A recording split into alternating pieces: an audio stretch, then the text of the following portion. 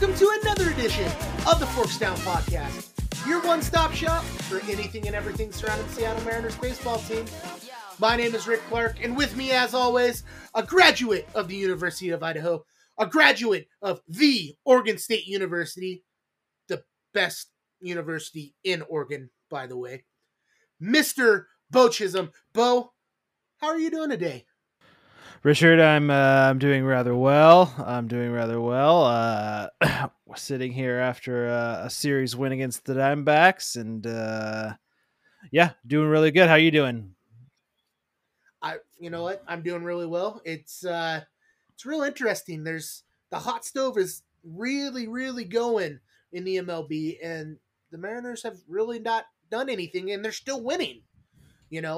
I probably would have liked to sweep against the Diamondbacks. I think everyone would have liked to sweep against the Diamondbacks, but it was a good series. It was a good series win, and it only puts the Mariners about 5 games back in the West, which is amazing. So I'm doing good. That's my way of saying I'm doing good. So before we get into everything, thank you for coming back and taking time to listen to another edition of the Forks Down Podcast. That's, of course, as if you're a returning listener. Welcome back. Thanks for being with us for, I think this is episode 57, 58, 59. I'm losing count. We're just doing all these, and we're loving it. Time flies when we're doing this, and we're having fun.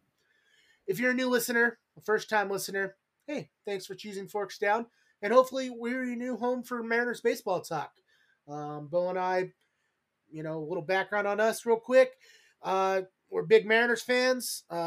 We practically grew up playing baseball and grew up, our friendship kind of blossomed because of the Mariners, because of baseball. So we're here to share some of our baseball knowledge, or, Bo's baseball knowledge and my lack thereof sometimes.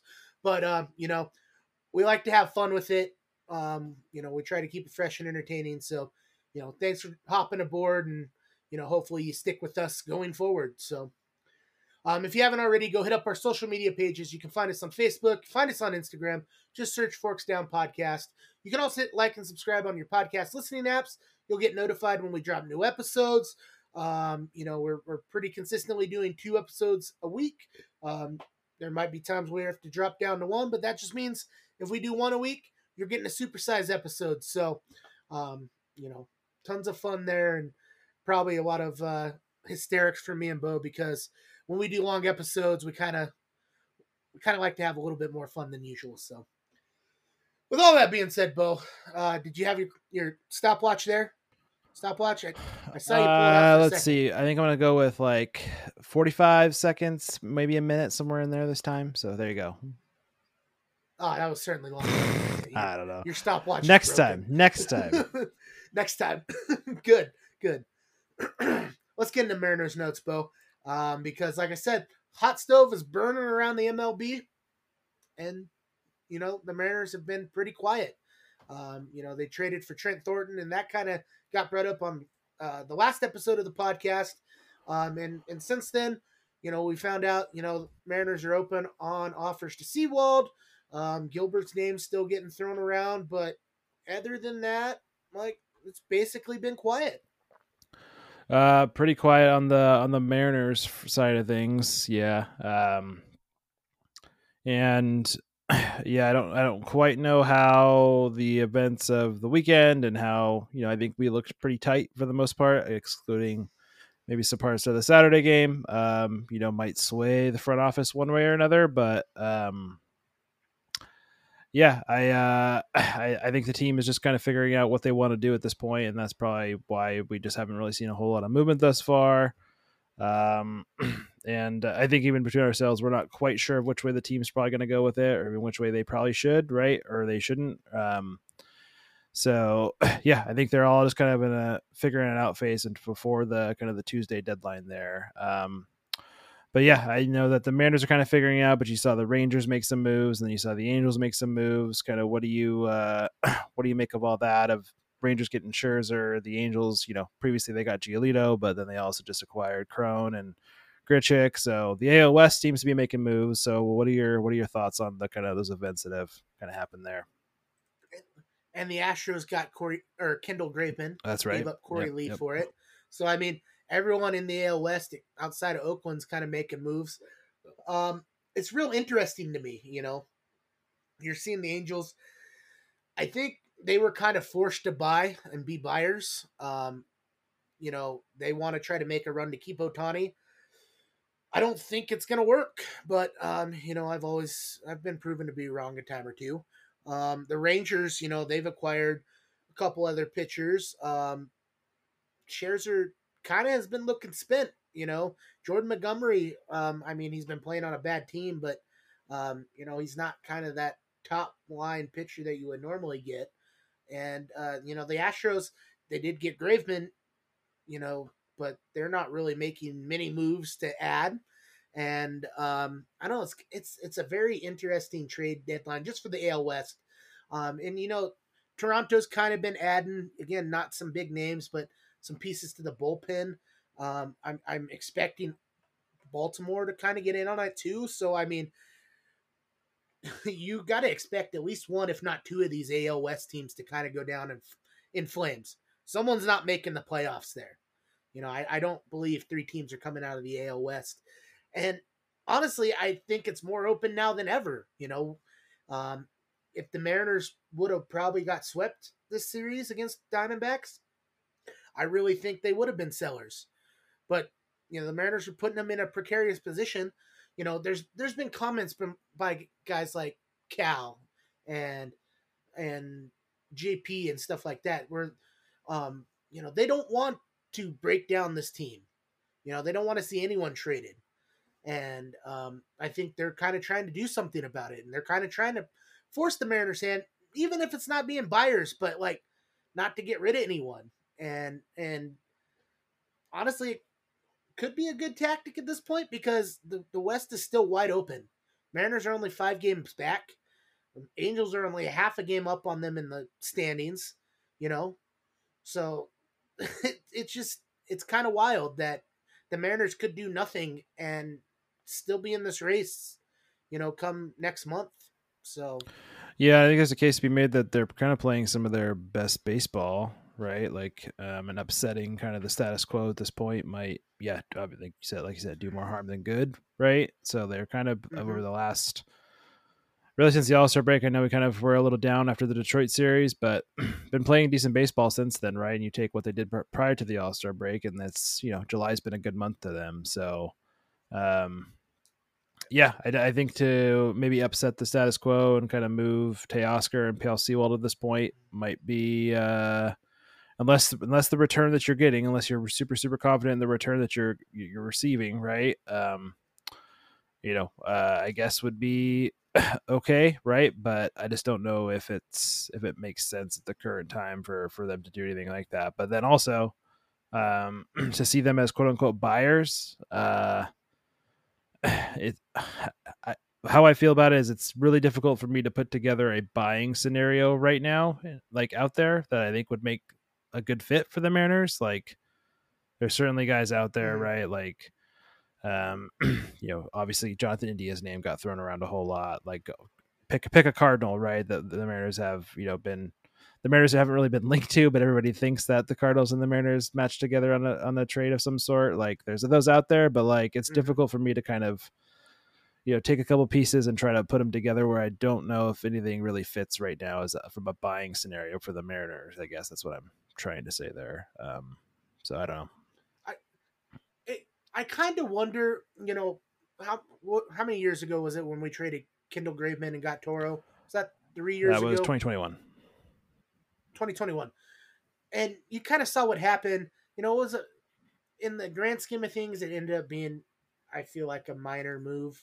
But it kind of upset the balance in the locker room to the point where, Kyle Seager was very vocal about being disappointed about it, and I mean, you should see Bo's face right now. He's just shaking me off. But I wonder if they don't want to get put into another situation like that, and kind of upsetting probably some of the core that is part of this team. You got to expect, guys like Cal, guys like, Kirby, Castillo, dare I say Gilbert at this point, kind of, you don't want to upset those guys. I don't know. I don't. Very, very, almost similar to 2021. A little bit better record, I think, this year. But Yeah, it's very similar. I don't know. Yeah, I don't know the Kyle Seager, Kendall Graveman stuff. I don't know. I wasn't.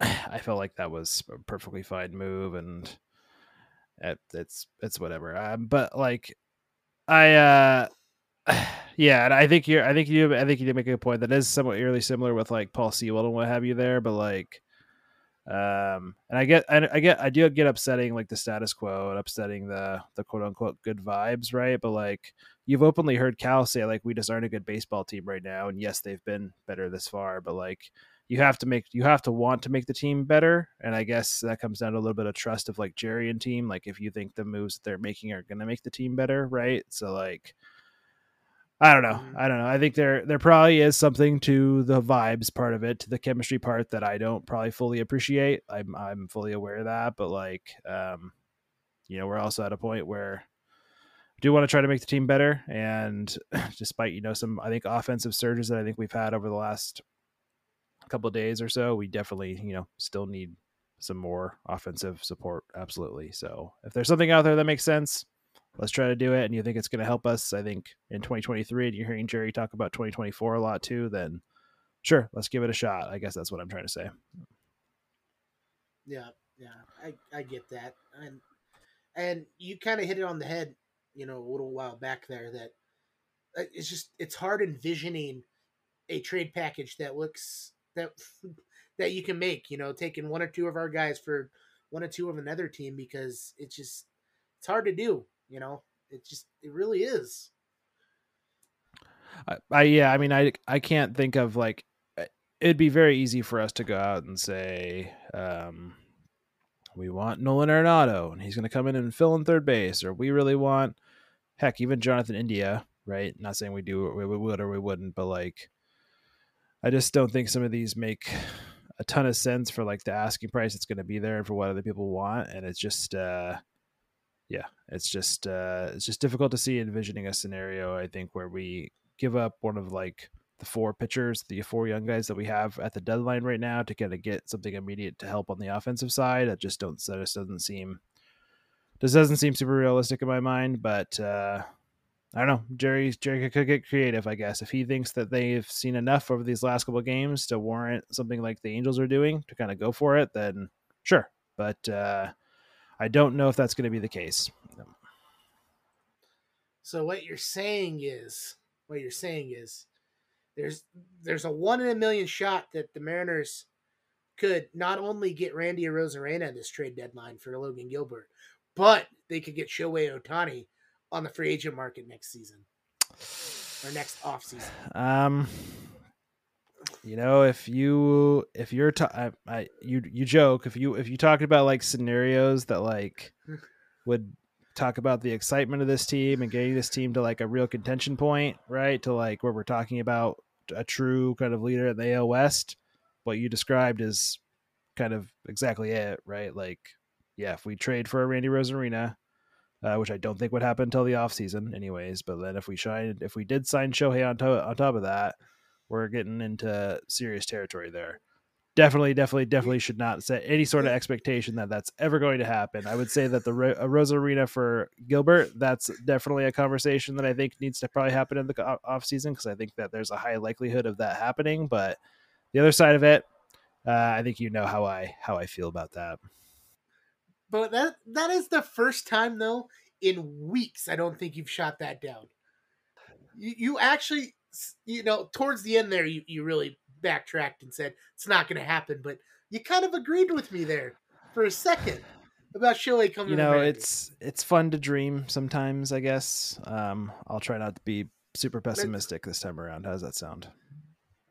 I was just trying to get a rise out of you with that, but you know, like the first part of that was pretty realistic. Randy Rosarena, I don't think has been thrown around quite a bit until recently.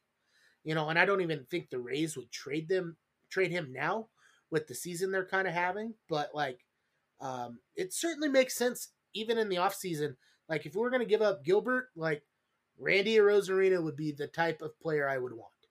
in return. It can even just, I don't know if it'd be a one for one swap. I could see it being a 1-for-1 swap, but I don't know. Would it be a 1-for-1 swap in your mind? Or would we have to add prospects for that? So I mean, we probably value Logan. I mean, I think Logan Gilbert has. Trying to think, this is his third year. I think he would have either 3 or 4 years of control left after this year. I can pull it up while we're talking, but yeah, he would have 4 years of control after this year, and then I believe Randy Rosarina would have 3 years of control after this year. So taking out that on the value of everything, that probably means that maybe Logan Gilbert has a little bit more value. You get an extra year, and controllable young starting pitching is very hard to find, right? And I think especially to the Rays that have had injuries with Drew Rasmussen and Jeffrey Springs and a whole host of others. Shane McClanahan's had a couple scares here and there. Like, I think Logan Gilbert would be a good get for them. And on the opposite side, Randy Rosarina comes on and would probably be immediately your best offensive player, right? Like, that's somebody, the best offensive player that, you know, Julio might get to there at some point, but like Rosarina comes in as probably your best offensive player. So the way I think about it, to answer your question, is like, I think both sides would probably want a little bit more, and they would both probably be very unhappy with the 1-for-1 swap, which makes me think that a 1-for-1 swap is probably where the deal ends up, because I just think they probably both value that the same way. So I think it probably does end up becoming a 1-for-1 with maybe Tampa Bay throwing in some like cash considerations, maybe another lower end prospect to kind of even out the deal. So that's kind of where I think it would probably end up going, which I think it is a little tough because I think the Mariners could ask for a little bit more, but I just don't think you're going to get much more than that. And I think it makes both sides unhappy, and that's usually how these deals kind of get done, I think. So, but won't happen until the offseason, I don't think. So it's so wild. I had not seen his name all offseason, Rosarina, or not all offseason, all trade deadline season. And he just started popping up like last night in a bunch of feeds. And I'm like, that's kind of weird. You know, people's comments, I'm like, they're making this sound like it's a sure thing, which is far from a sure thing. Like a sure thing, but it just, I don't know. It's an intriguing name for me. I really like a Rosarina too. I'm a Rosarina fanboy. Him in his his cowboy boots during the World Baseball Classic. Slick cowboy boots. Bring that to the Mariners. Wear those every day, please. So, moving on from Mariners notes, we just, the Mariners, we're shooting on Sunday, so we're only a couple hours removed from a series victory. And obviously, we're going to talk about the game that Luis Castillo started against Merrill Kelly. But let's start with Friday's game, Bo. And I really think it was a good way to get the series started. And, Gilbert didn't have to be the hero here. He just had to be good enough. And, the Mariners offense were able to carry the Mariners to a victory this game, this Friday game. Did you, by chance, were you watching the broadcast? Did you see how hot it was around game time? Did I hear 118? That doesn't sound right, but I feel like somebody said 118. No, it was actually, they showed a thermometer outside the stadium. Of course, it could have been earlier, but it said 116. Man, well, then I think they were making a joke because I think somebody was in the hot tub at Chase Field. It's like, okay, sure, go for that. Yeah, you do that, and yeah. That sounds terrible. That's I've always said I am a 40-degree guy. I wear shorts in 40-degree weather, and 116 would absolutely kill me. So I'm right there with you. I'm right there with you. But no, very good start to this game. Tom Murphy just kind of continues his tear. Coupled with there's a lot of other good starts to this game, right? JP Crawford, Julio Rodriguez starting off with kind of their getting on base early, kind of having those guys on base, and then being able to be there for Cal Raleigh and Tom Murphy right after that. So a very good. I think sometimes the catcher tandem, the catcher like situation that we have right now is incredibly solid, right? Like, how often are you going to have two catchers go back to back like that and help you, score runs? So hot start. Very good to see that, Tom Murphy continues kind of swinging a good bat. And Cal Raleigh, I think, is also swinging a, pretty good bat in the month of July as well. I think still striking out quite a bit, but I think he's up to like a 124 WRC plus in the month of July. So also coming around as well. Mm-hmm. And I don't know. It probably was in Saturday's game that it got mentioned, but on the broadcast in Saturday's game, if you lower the minimum at bats to 130, so 130 plate appearances, Tom Murphy would be second in the league in WRC plus, behind All-Star catcher from the Braves, Sean Murphy. So I mean, Tom Murphy just needs to continue his trend. I'm hoping, his name's kind of been thrown around. I know the Yankees are looking for some catching help. I would really love for Tom Murphy to stay because he's looking more and more like he's, we said JP's probably our best offensive weapon. Tom Murphy's kind of slowly rising there. He's looking really good. I don't know if that's good to say for the Mariners that their best offensive weapon is either JP or Tom Murphy, but he's helping them win ball games, and that's the biggest thing. So, and like you said, Cal Raleigh too raised his batting average a little bit in this game, went 2 for 5. He's hitting 231. Do you have his July stats up by chance? I'm sure you can look that up. I'll look it up here in a second. Yeah. Okay. Well, while you do that, I'll just kind of run over the batting stats here. JP at the top of the lineup went 1 for 4, had a run scored. Did have a base on balls. His average is over 260 now. Julio went 2 for 4, had a run, had a stolen base, his 24th of the season. Gino went 1 for 5. Cal went 2 for 5. Tom Murphy went 2 for 4. Ty France went 2 for 4.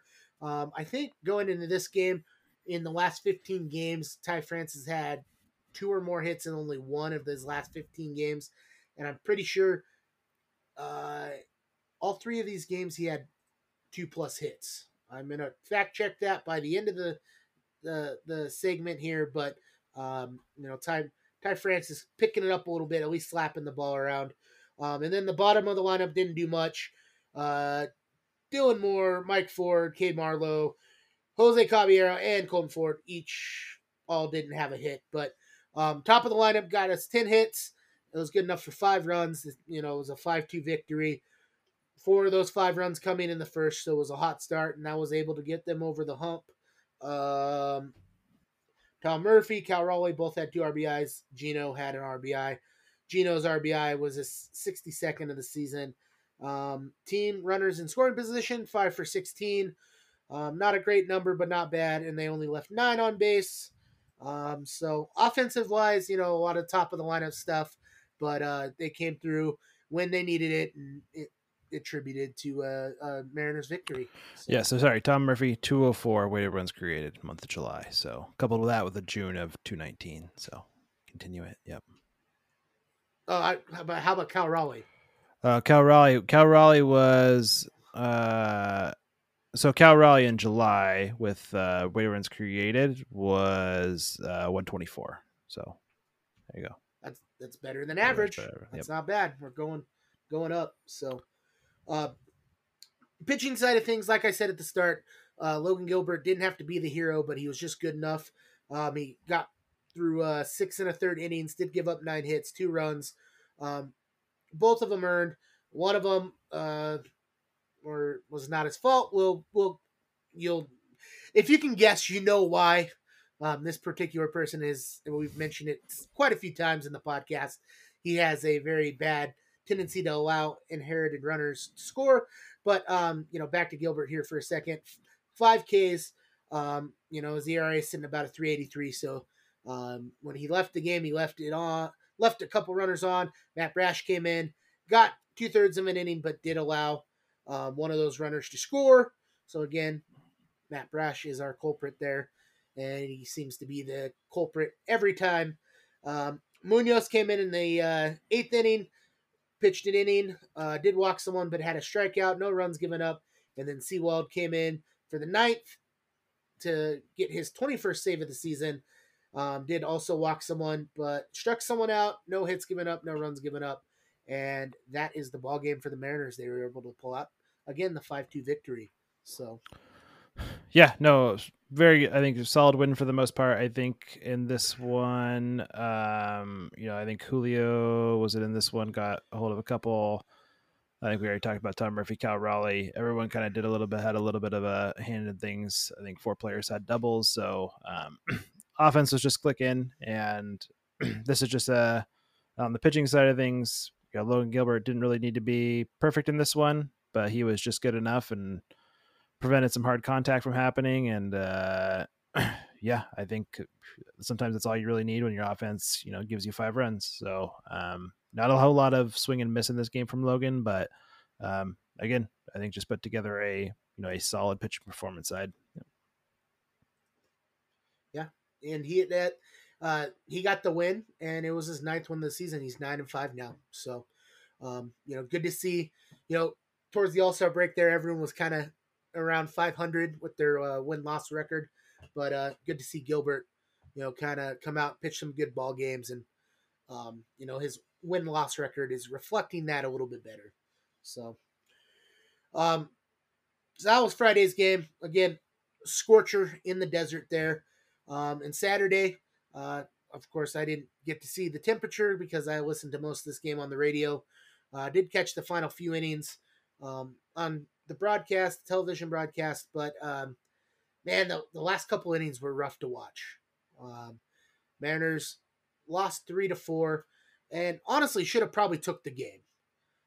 It became the Corbin Carroll show. What was that, in the 9th? Yeah, off of Munoz. So that would have been in the 9th.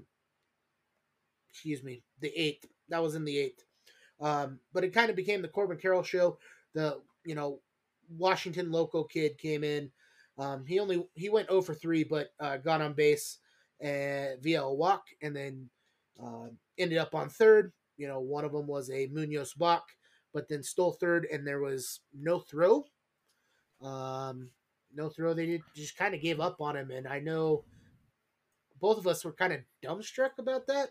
I don't know. I was kind of irritated by it a little bit. Why didn't we knew he was going to steal? Why didn't we attempt a pitch out or a throw or whatever? Yeah, I don't know what the situation was there. I don't know because he balked earlier, and I don't know if it was just. We know that he's one of the best, in the game. It seems like at that, but Corbin Carroll that is. But yeah, it just seems like we allowed a walk to be a triple, almost, right? Like we just kind of let it happen, and ended up making a big difference in the ball game. So yeah, I didn't. I thought in this game. I just didn't think our best players kind of played like our best players in this one, which was tough to see with Munoz, and then the game ends with Julio, but with the strikeout swinging on the side of things. So I thought this was a tougher one to watch, especially in the final 2 innings, or final, I guess, the 8th, bottom of the 8th and top of the 9th. You coupled that with going 0 for 11 with runners in scoring position in this one. And you had plenty of chances in the 5th and 6th. This was a more frustrating loss that we've had over the last couple games. Yep. Brian Wu got the start in this game. He went 5 innings, gave up 7 hits, 3 runs, all of them earned. Didn't strike anyone out. It was not his best performance. Did walk 2 people. His ERA is kind of sitting over 5. After a performance like this, I know it's tough. The Diamondbacks are a fairly good team. Do you think there's a chance that Wu gets sent back down at this point, or at any point?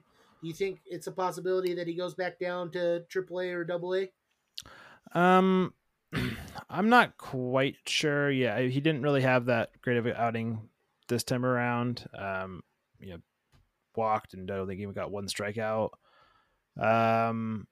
It's difficult for me to say to move him down. I thought we always kind of thought that was going to be the choice there, right? To send him to Tacoma or send him to Arkansas so they could manage his innings. But I know Jerry and team have talked about maybe going to a 6-man rotation, and I still feel like that's the most likely scenario that happens. And they, cycle in, they cycle in maybe a couple guys like Logan Allen, and maybe you see Tommy Malone, but then you'll also see probably Emerson Hancock, I would think, at some point. I still think that probably sounds like the most likely scenario, where they're moving those guys in and out, and then they likely skip maybe Wu in a start or two there, here or there, to like make sure that he's still staying fresh and still be able to throw. And then, come September, they truly like shut him down.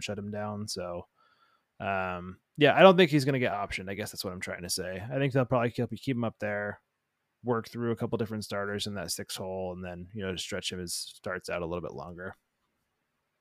Yeah. We didn't have the best game, but 2 of our relievers that came in have been having a pretty good month of July. Gabe Spire came in the 6th and went an inning in the 3rd. Didn't give up any hits, struck out 2 people. Spire's looking really good, especially in the month of July, having some good outings. And then Justin Topa came in it'd be the 6th inning and went the 7th inning, went the other 2/3 of an inning there. Did give up a hit, but nothing came around to score or anything. We talk a lot about Sewald. We've been talking recently a lot about Munoz. Some good, some bad with him. He's kind of a mixed bag right now, but I don't think we're giving a lot of love to guys like Gabe Spire and Justin Topa, who are coming in. Spire's obviously been more of a lefty on lefty guy. And then Topa's coming in these high leverage situations and showing that there, should be parts of this bullpen going forward. I know Topa's names kind of came up a couple times in trade talks, but I don't know. I think we got something there, even though he's 32 years old. He's a 32-year-old rookie. But. Yeah, I don't know if you were listening to the radio broadcast was today, but Gary Hill Jr. was talking about Topa's story, how he was thinking about giving up on baseball. Someone from the independent league called him and tried to give him, said like, oh, well, this coach is going to call you. And Topa was like, I really hope that they don't call me so I can just kind of give up on it. But they ended up calling him, and he ended up going to pitch and had a velocity bump. So he's got a really good story, right? And the fact that he's been able to make it to this point now where he is absolutely a high leverage situation, probably could close maybe on a couple teams here or there, right? Like, is this a really good story, and this has been a really, really good find for this Mariners, I think, front office, right? So, and you talk about this game, but then also the game after as well, right? So like he's been locked in lately. He's been looking good, and just an overall really good story there. But yeah, couple that with Gabe Spire, who's seems like has locked it in a little bit after a couple bumpy outings. I think there's some parts of this bullpen that are really kind of, I think, locked in, right? I think, yeah, and it's funny because we talk about those guys, and then we get to like the guy who we think is just more solid than like the guy that we want to give the ball to, right, in high leverage situations, and it just seems like Andres Munoz is having some bumps in the roads, I think, along the way right now, right? Just I think the command is just has been as good as he wants it to be, and I think we're seeing we're seeing him struggle, I think, from parts here, right? I would say, and maybe I shouldn't say struggle, right? The guy still has an under 3 ERA, still striking out, 12 per 9, but with that comes, 4 walks per 9, right? So, and it just seems like, and this one in particular, it was just frustrating to have, a walk and then a balk back to back, and then the Carroll steal after that. So maybe our recency bias is playing a little bit into that, but, hope in the next couple of games he can kind of work it out, because he's certainly the guy that I think we still want to give the ball to in, mega high leverage situations. Yep. It's funny that you brought up that Topa story that happened on Sunday's broadcast, because I think it was on the TV broadcast they were talking about Gabe Spire's story a little bit, and I don't know if he caught it, but he was pitching. It wasn't his MLB debut, but he came up in the Royal system, and sometime after his debut, he got optioned, and then they needed him to come back up because one of the relievers got hurt, and he was playing in Omaha, so that's just down the road a little bit from Kansas City, and he's packing his stuff up, and he got a call, and he's like, "Hey, the Royals need you like tonight, like now," you know. And he was hungry. He's like, "Well, I was gonna go get something." He's like, "No, you gotta get here now." And so he motored up to Kauffman Stadium, and as he was walking in, he said from the time he put his car into park, got into the clubhouse, put his uniform on, and the club came running in. He goes, "Hey, they need you in the bullpen now.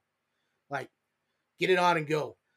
From the time he put his car into park to him being on the mound because he pitched that day was like 15 minutes. He walked in the clubhouse, got dressed, went out to the bullpen, warmed up, and then was on the mound in Kauffman Stadium within 15 minutes. I don't know. Wow. There's some incredible stories on this team that I hear, via the broadcast. Gary Hill Jr. is very good at that.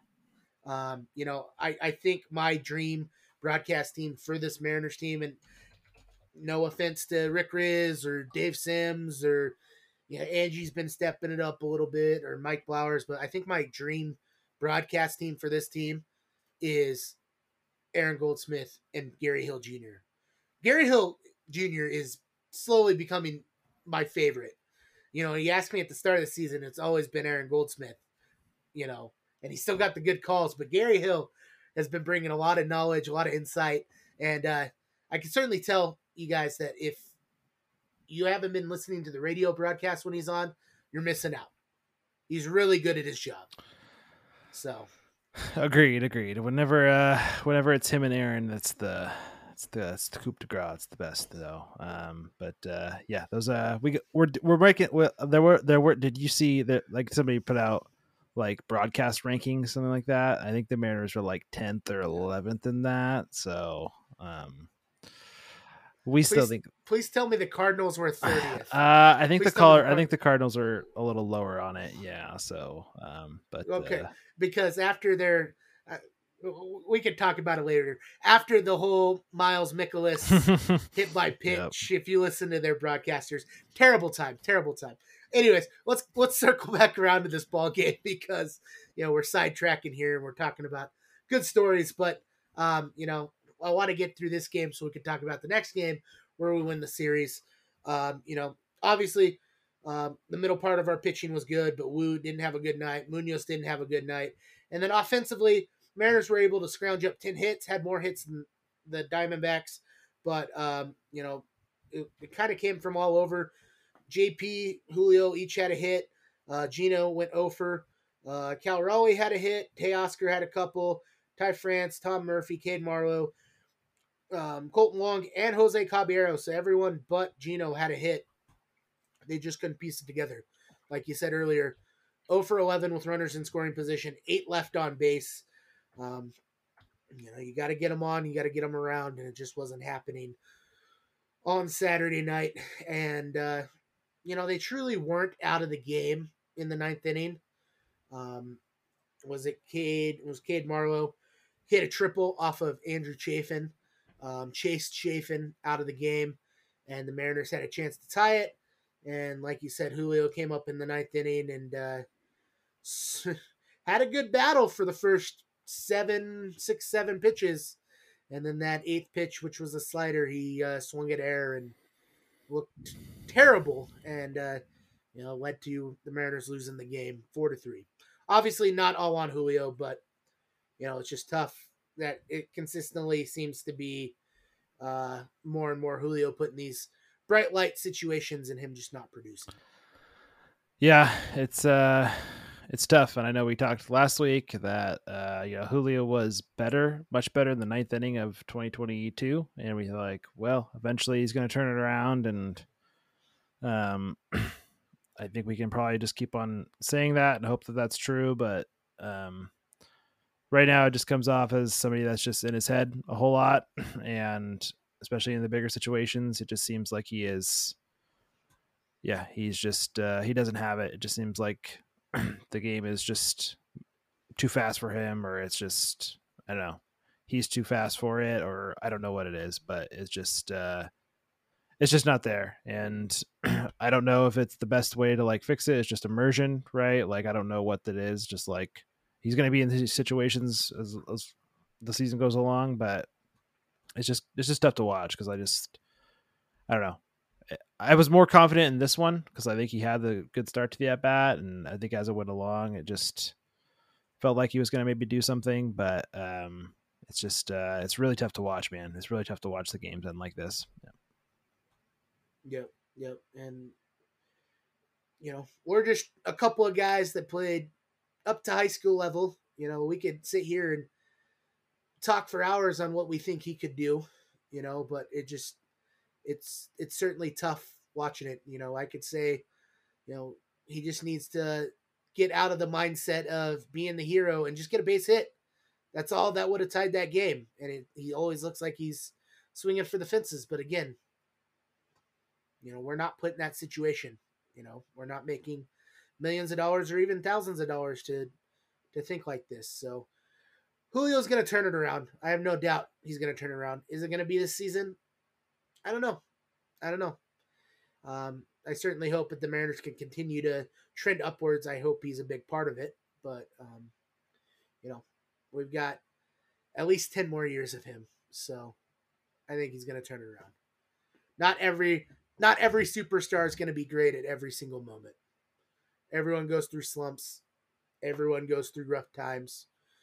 I mean, Bryce Harper's got how many MVPs and how many slumps have we seen throughout his career? Juan Soto, since being traded to the Padres, hasn't looked great. So it's just a matter of time. He's going to come around.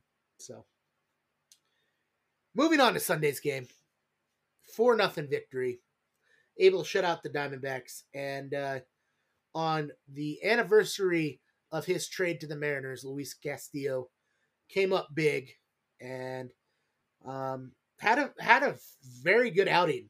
Only went 6 innings, only gave up 2 hits though. Didn't give up any runs. Only walked 1 person, struck out 7. Brought his ERA down to a 2.88. That's getting close to some of the leaders out there. And I don't know.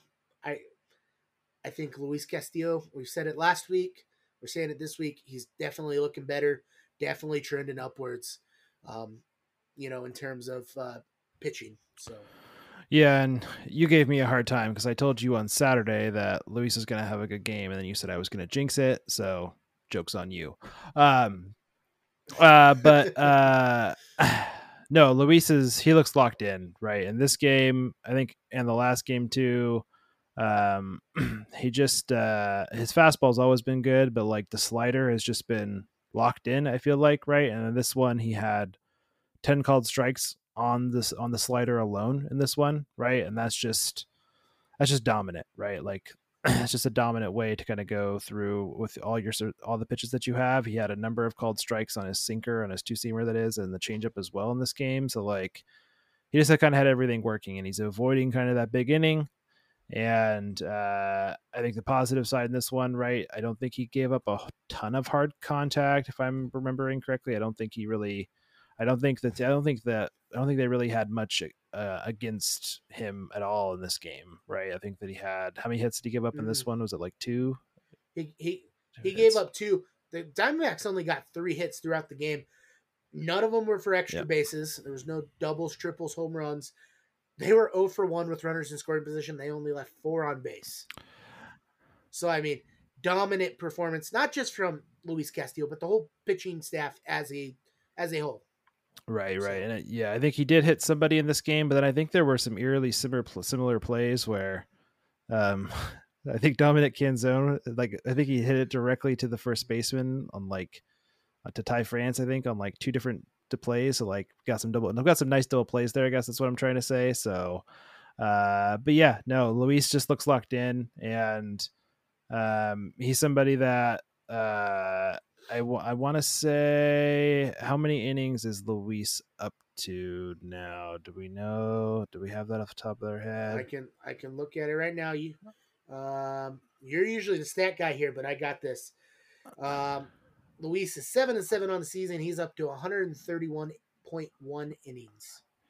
131. So I mean, he's just yeah, yeah, and I think his career high is like in the 190 somewhere in there, but been incredibly durable this season, and yeah, I think his whip now, you love the whip. I think it's tied for the lead league in whip at this point. So he's just locked in, and I think he's going to be locked in for the rest of the season. Did he tie it with George Kirby? Please tell me Kirby is up there. Kirby Kirby's is up there. I can't remember who he's tied with off the top of my head, but he's right up there. You find it. I'll keep talking here. We'll finish up the pitchers here. Justin Topa, we just said a lot about him in the last game, but he came in, got his 16th hold of the season. In the 7th inning, pitched 1 inning, struck one person out, didn't give up any hits, no runs. His ERA is down to 2.59. Brash came in, didn't have any inherited runners because he came in at the top of the 8th or bottom of the 8th. Did give up 1 hit, but struck out 2, got his 14th hold of the season. And the Mariners got an insurance run in the 9th off a Geno single, scored JP. And so instead of putting Sewald out there, they brought in Taylor Saucedo. And, I see you have a note here about CB Bucknor needing to retire. I'm pretty sure if I remember correctly, maybe it wasn't too correctly, Saucedo was like 1 pitch from an immaculate inning. Like, there was 1 pitch that was called a ball that was very, very borderline, but if he would have got it, it probably would have been an immaculate inning. So, is that why you put that CB Bucknor needs to retire? Yeah, CB. Yeah, that's off the cuff, but yeah, CB Bucknor. Yeah, I think it was kind of a questionable strike zone for most of the game, and yeah, I think he was very close to that immaculate inning. So, just kind of what happens there, but yeah, it was good on Taylor Saucedo to still, I think be able to work through it. And I think all the relievers in this game, I think pitched pretty well. Didn't labor through a lot of innings, right? Didn't labor through a lot of pitches, that is. So, Topa, Brash, and Saucedo all look pretty good. Yep. Yep. Do you have the whip up before we move on? Sorry, Tade with Nathan Eovaldi from the Texas Rangers. So there you go. Who just recently went on the IL. That's right. So, yeah. Offensively, 3 of the 4 runs came in the first 2 innings. JP was a big part of the reason that the offense was able to do what they did. They got another 10 hits. JP went 2 for 3, had 3 of the 4 runs, had an RBI, walked twice. His average is up to 265. I mean, big ups on JP. He's having a career year.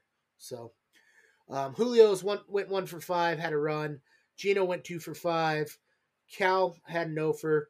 Teo went 1 for 5. Mike Ford 1 for 3. Ty France had 3 games. I told you I'd fact check this. Let me go back to Saturday's game real quickly. And did I say Ty France? I said Ty France had 2+ hits in every game, and I don't think he. Oh, where are we at? Oh, crud! I'm screwing it up, Bo. I'm not on the ball with the stats like you are. I think he had 1 hit in Saturday's game, but still he had 3 hits in Sunday's game, so he looked pretty well. But I mean, this seemed like the JP Crawford show from the moment this game started. He had a home run, his 9th home run of the season. What else can we say about JP that we haven't already? Yeah, he's the best offensive player on the Mariners in 2023.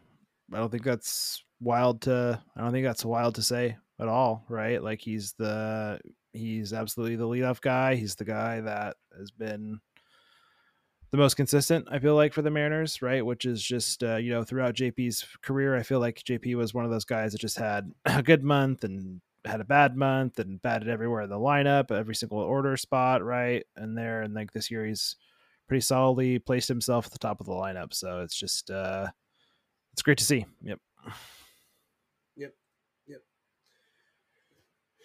So that was the Diamondback series. Not much else to talk about offensively because, like I said, it was the JP Crawford show. But we're every series is going to be a big series going forward. this one's going to be a particularly big one because this is potentially a team that we could see in the wild card. Mariners are returning home for a quick 3-game set, and they're going to be facing off against the Boston Red Sox. And every series you need to get a series win, and I certainly think this could be a winnable series. If we don't let Brayan Bello look like a very good starter this series, or we can chase Nick Pivetta or Cutter Crawford. It's not out of the realm of possibility that we take 2 or 3. It's not out of the realm of possibility that they could sweep this series in Seattle.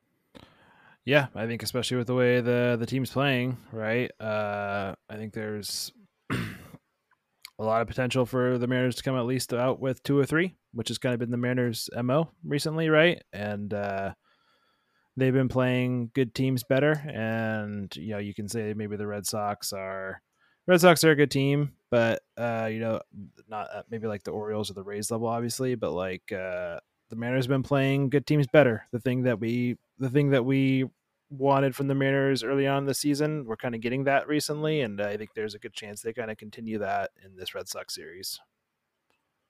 Yep. We've got some really good pitching matchups here. George Kirby's taking the bump on Monday, facing off against Nick Pivetta. Tuesday, we got Bryce Miller going against Brayan Bello. And Wednesday, Logan Gilbert closes out the series against Cutter Crawford. I ask you this all the time, Bo. Which matchup are you looking forward to? I think I'm going to go with Bryce Miller this time. I kind of want to see feel like he's getting into a little bit of better groove, relying on some of his off-speed stuff or his breaking stuff a little bit more. So I kind of want to see if that continues more or less, and see if he kind of what he's got against that kind of good Boston lineup. So Bryce Miller's my guy. Well, you go with the unexpected here. I'm going to stick with the tried and true. I need him to come out and get a good series start here. George Kirby against Nick Pivetta. Kirby, I'm gonna predict 7 innings at least. We'll go 7 strong. Only 4 hits given up with no walks and 6 Ks. So, all right. I fully expect Kirby to do that. Hopefully, I don't jinx it, and he only goes 3 and gives up 9 runs. So. Well, Bo, it's that time of the episode. It's my favorite time. Hopefully, everyone else that listens to the podcast loves it as much as I do, but it is Prospect Corner. And I'm going to tell you, Bo, you picked a good one here. You picked a good one. I really like his name. I really like what I see from him. Take it away. Yeah, who we've got today is Lazaro Montes. He was a 2022 international signing out of Cuba. He is he's a big kid. I think Ryan Divish tweeted, I think in spring training, that he was 6'7", 240 pounds at age 18. I don't know. I question maybe a little bit of that, right? But I think there were some concerns. I think last year he did go to the DSL and he had like a 33% K rate. So I think there were some concerns around that. But, he started in the complex league this year, so came stateside. And thus far, right, he has a 26% strikeout rate, still pretty high. But he's also walked 23% of the time. And that's good for a slash line of 280, 459 on base percentage with a 550 slug. And I think some of that walk rate, there was a report, CBS had a report a couple weeks back that Lazaro Montes is quote unquote kind of feared by pitchers, right? Because of just, I think, his size and how hard he hits the ball. And he does have 6 home runs thus far.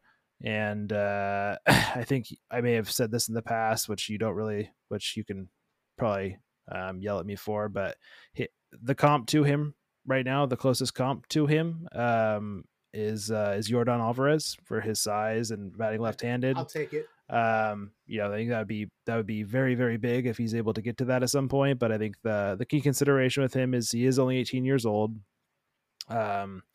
but seems like a fully grown man at this point. So we'll see with Laz. I would think that he'll stay in the Complex Legal this year, and then eventually he'll go to Modesto probably starting next year, and then once they kind of get into the AA system, all that, like they can kind of ascend just how based upon all sorts of their statistics and what have you there. So Montes certainly has like a future as a 30 home run guy, like a 40 home run guy. I think that's certainly a ceiling. I think he probably has to cut back on the strikeouts a little bit, maybe a little bit more plate discipline on that side of things. But he's starting to command our attention, I would say, as Laz Montes.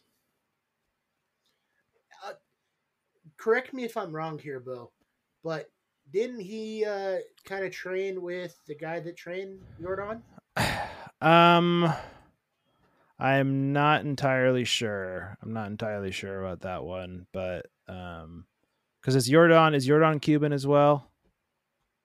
Yes, Jordan is Cuban, and actually, because of my knowledge of MLB The Show, and it says it all the time, Jordan, I'm pretty sure his favorite player growing up, and he ended up being teammates with him was like Jose Abreu, and now they're teammates. They are all three of them that I just brought up, Laz, Jordan, and Jose Abreu are all Cuban. So there you go. Nice. Yeah. But that's all I got on the guy. He's definitely starting to, we'll do a full recap, I think, once we get into the off season, but the Mariners offensive side of things on the prospect side have really kind of taken a jump this year. And he's just another part of it. Well, I'm certainly ready to see him at a higher level. I got family down in Modesto. Maybe once he gets to Modesto, maybe I'll go hit up that family and say, hey, you guys want to go to a baseball game? I also need to get a Nuts hat. I know they have them at T-Mobile, but I love getting them in person. So maybe one of these days I'll get a Nuts hat too. I like it. Then we got to make a trip to Arkansas sometime and get one there too. So I do need an Arkansas hat too. I thought I bought an Arkansas hat, not the last time I was in Seattle, but the time before, and it was just a retro Tacoma Rainiers hat. Completely threw me off, but well, Bo, that is the show for this nice Sunday night. Do you have anything else before we get out of here? I actually do today. Yes. Let me see. I just want to make sure I've got it all pulled up here. So I was, this kind of goes from, I was puttering around with people that have been traded and what have you. And I was going into like a lot of like looking back up the draft and going to the draft and just kind of pulling up the Mariners list. Right. So, we'll start with this, but did you know that the Mariners did draft Lance Lynn? The Mariners did draft Lance Lynn. Yes. Do you? This isn't the trivia question, but this is the difficult. Like, can you guess what year the Mariners drafted Lance Lynn? Take a guess. 2003. You're close. You're close. The answer was 2005. Okay, I thought he got drafted in 2005 by whoever he got originally drafted by, but I'm guessing the Mariners drafted him first, and he did correct. Then he went to the University of Mississippi, and then he got drafted in the first round 3 years later in 2008. So the reason I'm asking is that Lance Lynn is the highest WAR accumulated by a player that was drafted by the Mariners, right? So like he's the highest WAR accumulator of players that have been drafted by the Mariners that are currently active. That is right. But can you tell me who is the highest WAR earner for a player that has been drafted and signed by the Mariners? Well, there's only two that I can think of. Quick guess would be Ken Griffey. So that has to be active. It has to be an active play. Oh, it has to be active? This is a tough question. So I'm willing to give you a year that this player was drafted and a division that they currently play in. So yeah, sure. Hit me. Okay, so this player was drafted in 2012, and they play in the NL West. Chris Taylor. Chris Taylor is correct. Ding, ding, ding. Well done. Well done. He was drafted in 2012 in the 5th round. There you go. And wow. Okay, now all time here. Is it A-Rod or is it Griffey?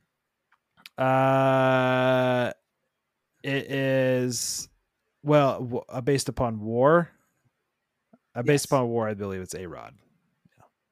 Yeah. I would assume so too. That's why I was leaning with. Most people would assume it's Griffey, but I think it's A-Rod. Yeah, I think it's A-Rod. Yeah, so there you go. But well done. Thank you. Well, you did give me a little bit of a hint. Once you said NL West, that was the first thing that came to mind. So you could tell how quick I was. But do you have anything sorry, a couple else? other little nuggets. I was looking at this. Do you know that the Mariners also drafted Mike Yastrzemski as well? So also in that same draft with Chris Taylor. So interesting. No kidding. Yeah. So there you go. Good Lord. But other than that, I will be quiet. I'm all done. So thank you. Yep. No, thank you. I love trivia questions. One of these days, we need to go to like a baseball night trivia and dominate. I like it. Find one in Seattle and I'll come over for it. Potentially around the time that I'm there every February and we go to Defy. But anyways, for all our listeners in the Puget Sound, Pacific Northwest, and beyond, thank you for taking time to listen to another edition of the Forks Down Podcast. For Bo Chisholm, I'm Rick Clark, and we'll see you guys next week.